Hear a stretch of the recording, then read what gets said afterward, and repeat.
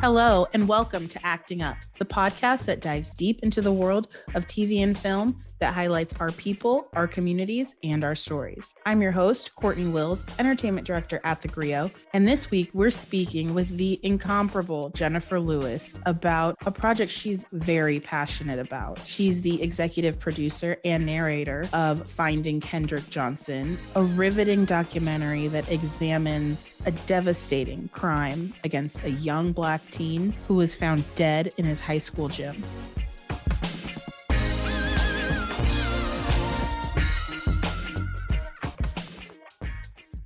You might remember this case about a 17-year-old Black student, Kendrick Johnson, who was found dead in 2013. His family was tireless in their pursuit of justice, and they're still looking for that justice today. If you're not familiar with the case or haven't seen Finding Kendrick Johnson yet, I'm going to give you a few facts so that you can follow this conversation. In 2013, 17-year-old Kendrick Johnson was found dead at his high school in Valdosta, Georgia. His body was found during school hours inside a rolled-up gym mat that was kind of propped up against a wall in the gym. His mom reported him missing when he didn't return home from school one day, and police ignored her, saying, he was probably just in the streets or with a girl, but she knew that he would normally be home. When his body was found during school hours, the school was left open. It wasn't locked down. Classes weren't canceled. Students weren't confined.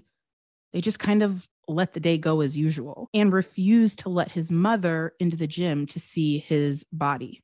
The Georgia Bureau of Investigation initially ruled the death accidental, saying it was a result of positional asphyxia. But there is a lot of information revealed in this documentary that makes that ruling seem pretty impossible.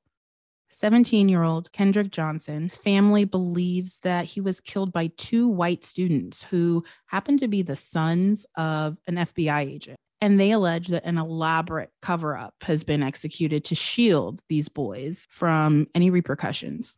Writer, director, and producer Jason Pollock spent 4 years on the film and also interviewed Mitch Creedle, a homicide detective who worked on the case and eventually became a whistleblower because of all of these really crazy irregularities in the investigation, missing evidence, an open crime scene, obstruction of justice from the FBI. I mean, he really believes that this was an inside job and that a lot of people have gone through great lengths to cover it up. So again, initially, the Georgia Bureau of Investigation ruled the death accidental, saying that he basically suffocated in that mat, like positional asphyxia, and concocted a story that he fell and injured himself when he was reaching for some shoes at the bottom of the gym mat, got stuck, suffocated, and died.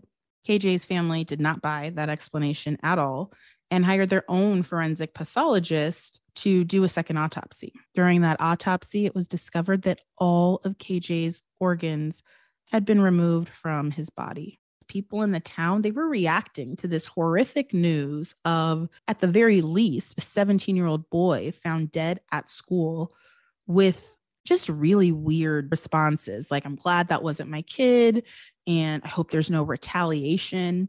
And it's like, why would there be retaliation for a kid falling into a gym mat? It's almost like they knew that something bad had happened or that tension had been brewing somehow. And it's worthy of a mention that this town where this occurred has a really long history. Valdosta, Georgia has a long history of lynchings, of horrific brutality against Black people. There's a bridge there called the Hanging Bridge because so many Black people were lynched off of that bridge. It's also the site of the horrific crime against Mary Turner, who was murdered and her unborn baby was cut out of her. So, it's important to note that because the town is known for racial tension, to say the least.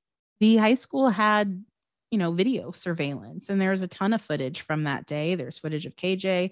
There's footage of the Bell brothers going into the gym at the time or around the time that KJ died, but mysteriously certain angles just kind of cut out. Those cameras were broken. That footage is missing. Same minute, same time frame from multiple cameras that would have shown what happened after those brothers entered the gym vanished. In the film, Pollock uncovers a lot of evidence that seems to really legitimize the allegations that a cover-up has indeed occurred and that KJ was murdered. During that second autopsy, it was discovered that all of KJ's organs had been removed and his body was filled with rolled up newspaper. At one point, there seemed to be enough evidence against the Bell brothers for a judge to authorize a search warrant, an early morning raid of this home owned by their FBI agent father. And even after that, no new charges. The movie also highlights so many similarities between Kendrick Johnson's case and that of Emmett Till, the 14-year-old boy who was lynched in Mississippi in 1955 and whose parents decided to have an open casket funeral to show the world the brutality that was inflicted on her child. I'm warning you now, finding Kendrick Johnson is not an easy watch. It requires a real emotional investment, and the images are extremely graphic. When I saw Kendrick's face, the photos of his mangled face, I instantly thought of Emmett Till, and it was clear that this was not the result of a fall. That independent forensic pathologist that the family hired determined that KJ's cause of death was from non-accidental blunt force trauma. To break that down into layman's terms, he was hit in the head on purpose. This is not an easy subject to dive into. It's not an easy story to tell, but I'm so grateful that today we have Jennifer Lewis here to help us sort through this. I wanted to know why it was so important for Jennifer to lend her voice and her platform to this case, what she hopes this movie can accomplish, and how she manages to stay in the fight, not just for the Johnson family, but for so many causes that she is passionate about, while continuing to remain fully booked and busy in her professional career as an award-winning actress. How are you doing, Jennifer? I'm good today. I am not happy to be here with a subject matter like this. The family of Kendrick Johnson has been suffering for 8 years. This family stood out on the street for 5 years, every weekend with signs, "Justice for Kendrick Johnson." Now, the new evidence that director Jason Pollock has discovered in this documentary has broken the case wide open, yet Georgia media remains silent. Finding Kendrick Johnson has been out for a while now, and I think it's a really good time to highlight this, especially on the heels of this ongoing Gabby Petito issue. And to see what the media and the country is capable of, to see such a huge deal made out of this case where the victim was at the time only missing. This girl was missing, didn't come back from a trip with her boyfriend. And from then on, her case permeated every headline. All these weeks later, and detail after detail and relentless coverage of a crime that, yes, is a crime. It's a loss of life. It's terrible. But like, what makes that case more newsworthy than Kendrick Johnson's? Nowhere in that case is anything like what we're talking about when we discuss Kendrick Johnson's case. This is a mystery. Like, how did he even die? How did he get in there? How many people must have been involved in a cover-up? Where are the missing moments of footage from the security cameras? Like, it's so much. There are so many unanswered questions here, and we're supposed to believe that the public just doesn't have the attention span for a story like that? Or is it that they just don't care because Kendrick Johnson is just another Black boy dead? I want to thank you guys for shining a light on this case while the state of Georgia continues to cover up, even without evidence going viral worldwide. They covered this case up, y'all. The FBI stormed the Bells' home. You know how much evidence the FBI has to have to storm somebody's house? With guns, AK-47s out. And then when they got in there and saw that it was an FBI agent, it was just pushed under the rug. Just pushed under the rug. Another Black kid, so what? Well, I don't think so. Because I am gonna fight till the end, until this family gets justice. They took the baby's organs, y'all. They stole his organs, stuffed him in a gym mat, and said he crawled up in there and died from asphyxiation. The most damning evidence in our film is the weight of KJ's lungs.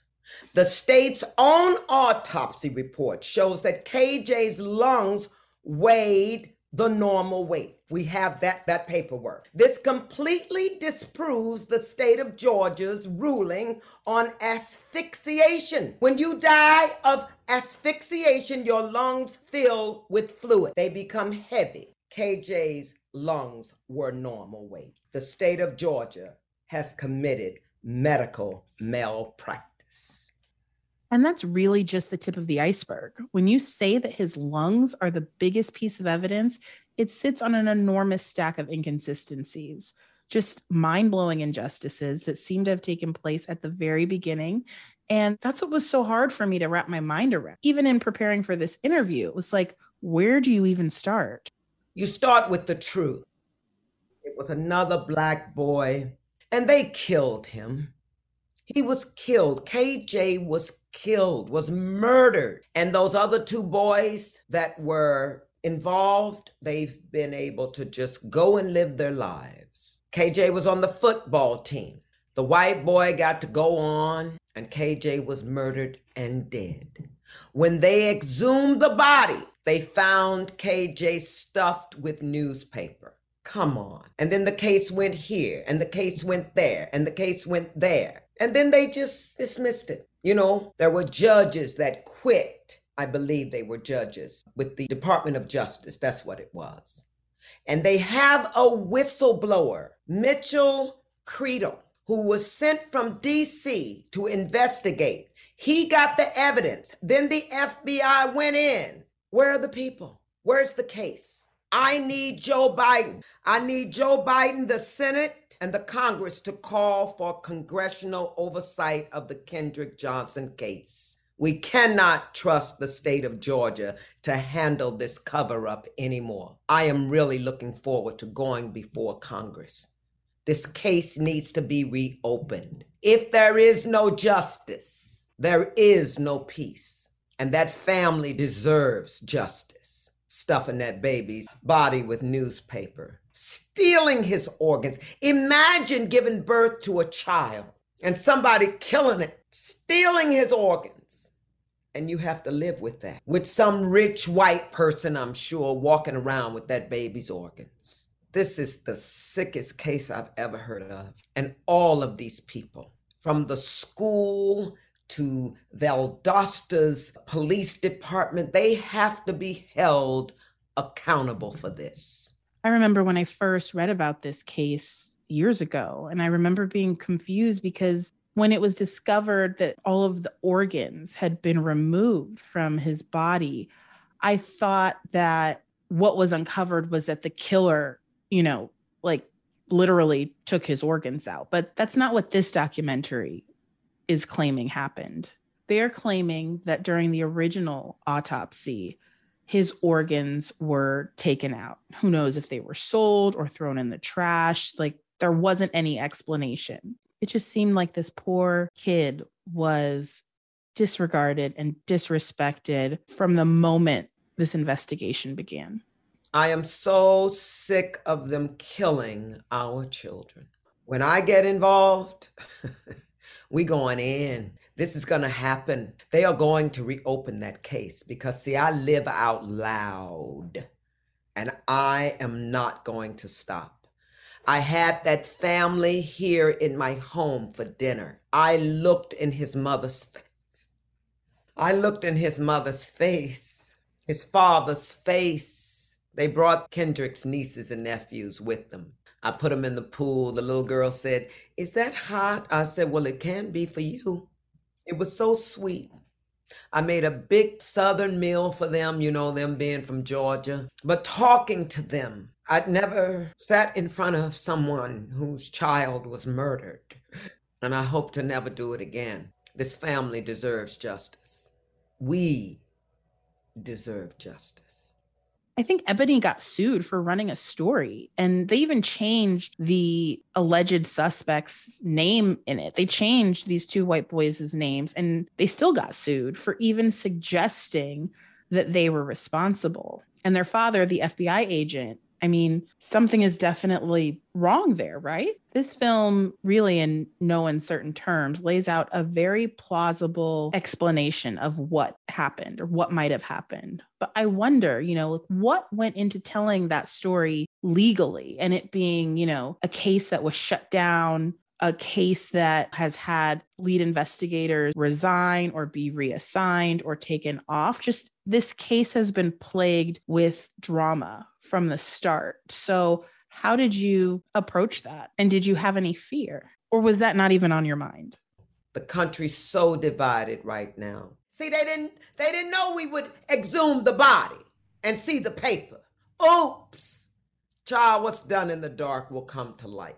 You know that, and I know it. There ain't a human being on this planet that doesn't have a conscience unless they're a sociopath. And there's a lot of them running around, including Donald Trump. See, I know what mental illness looks like. Twisted, sick, and evil.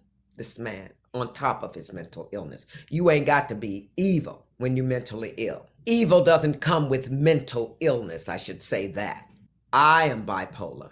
And I am not evil. Donald Trump is evil, and he has given these people permission to act out the way they're acting out. Storming the Capitol, for Christ's sake. The world is watching, fool. They're gonna spit in y'all's food when you go to Europe and anywhere else in the world. See, white Americans don't get to protest. What you protesting about? Privilege, girl. Privilege. It doesn't stop with Trump, obviously. We see it now. We've been seeing it for years. The Johnsons are not the first Black family who goes without justice. What let you know that you could do it? And what kept you from being scared of the repercussions? Somebody does not want this story out. Like you said, people have gone to great lengths to keep it from coming out. I've lived. I'm not afraid of people coming for me, girl. I'm from the street.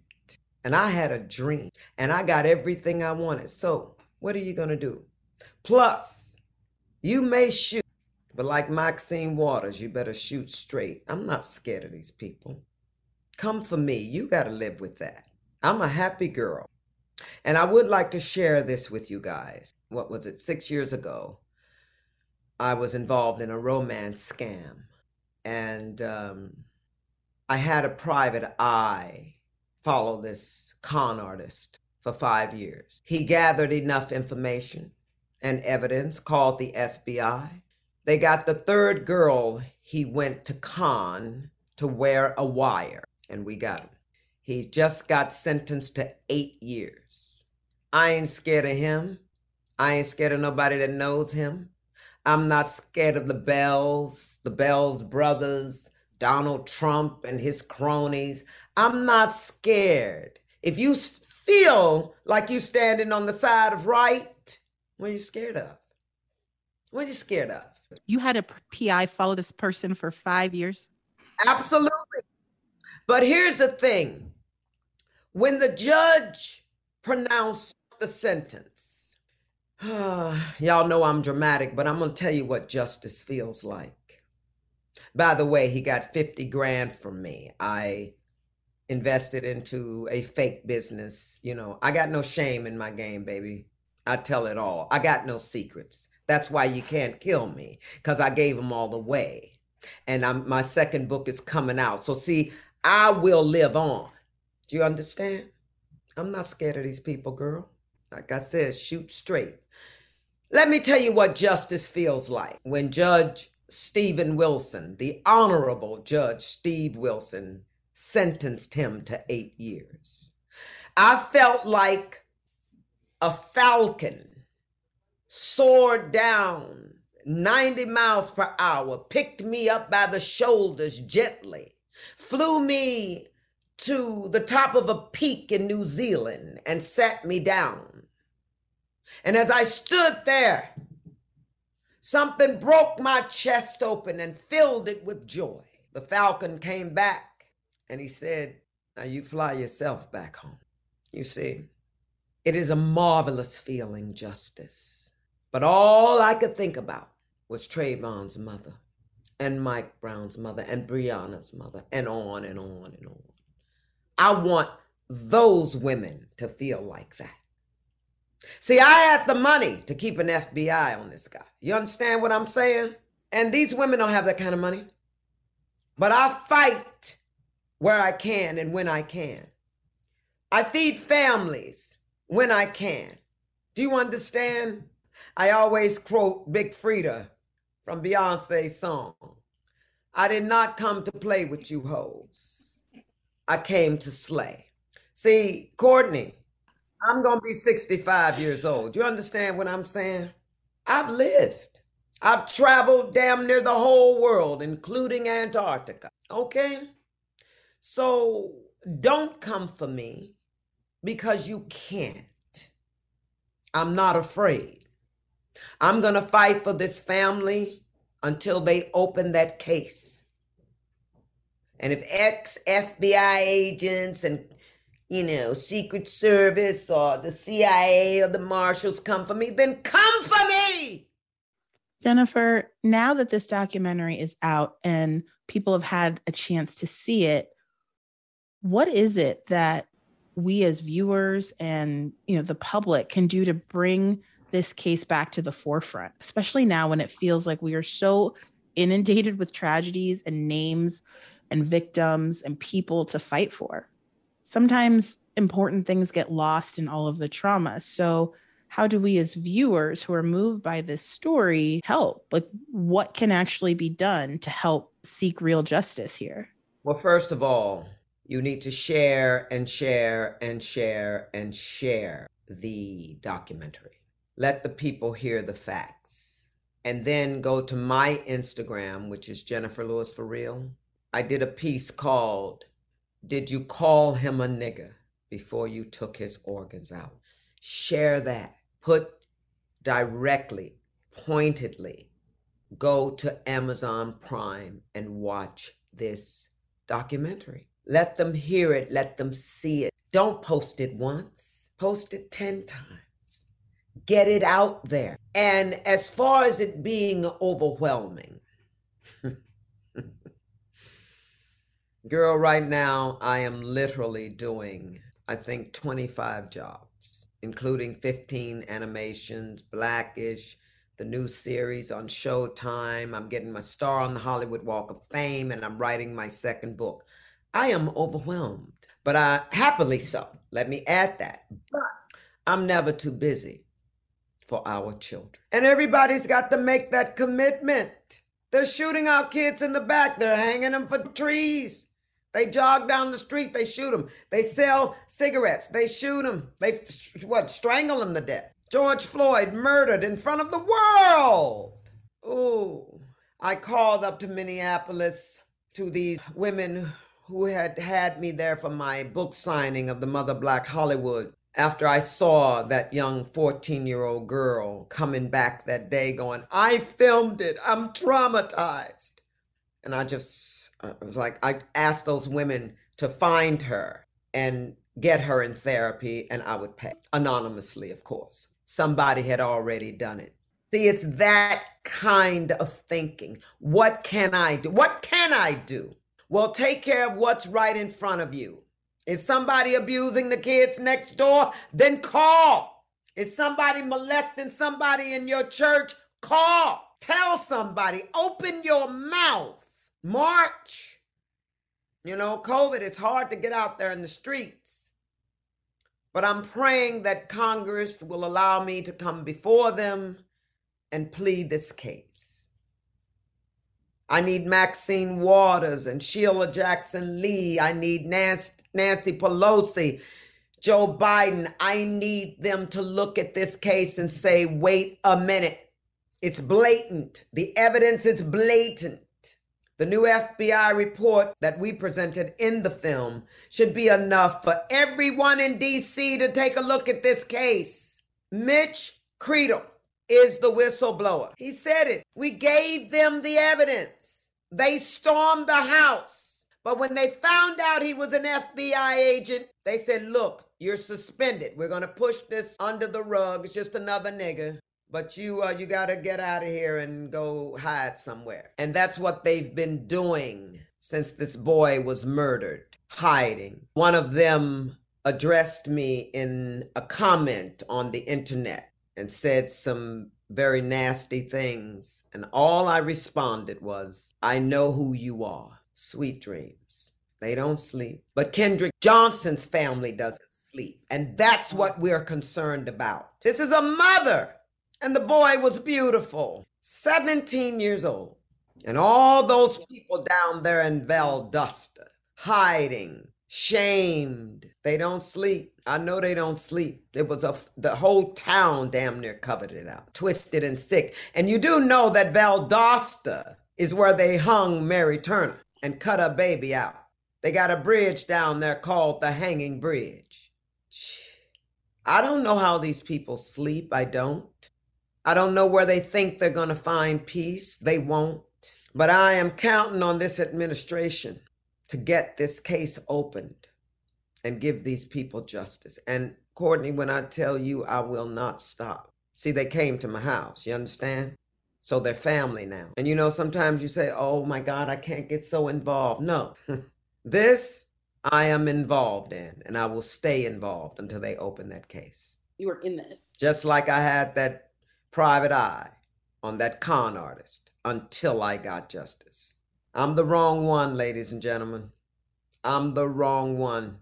If you looking to get away with killing our children, not on my watch. I think that you being relentless and telling this story is so inspiring. But we as an audience and a community have to be that relentless too. Like, we can't take no for an answer, which is why it was so important for me to have you on and try to amplify this story. We have to keep talking about these disgusting, hard, horrific events if we want them to stop. What do you say to the audience that might have decided that all they can do is look away from cases like this because they seem so insurmountable? Well, here's the thing. I don't think we're capable of looking away. Because every time we get in a car, we damn near fear for our lives now. I just saw this new thing with a Black woman being beat down and she lost the baby because the police just beat her up. So I don't know what people are gonna do.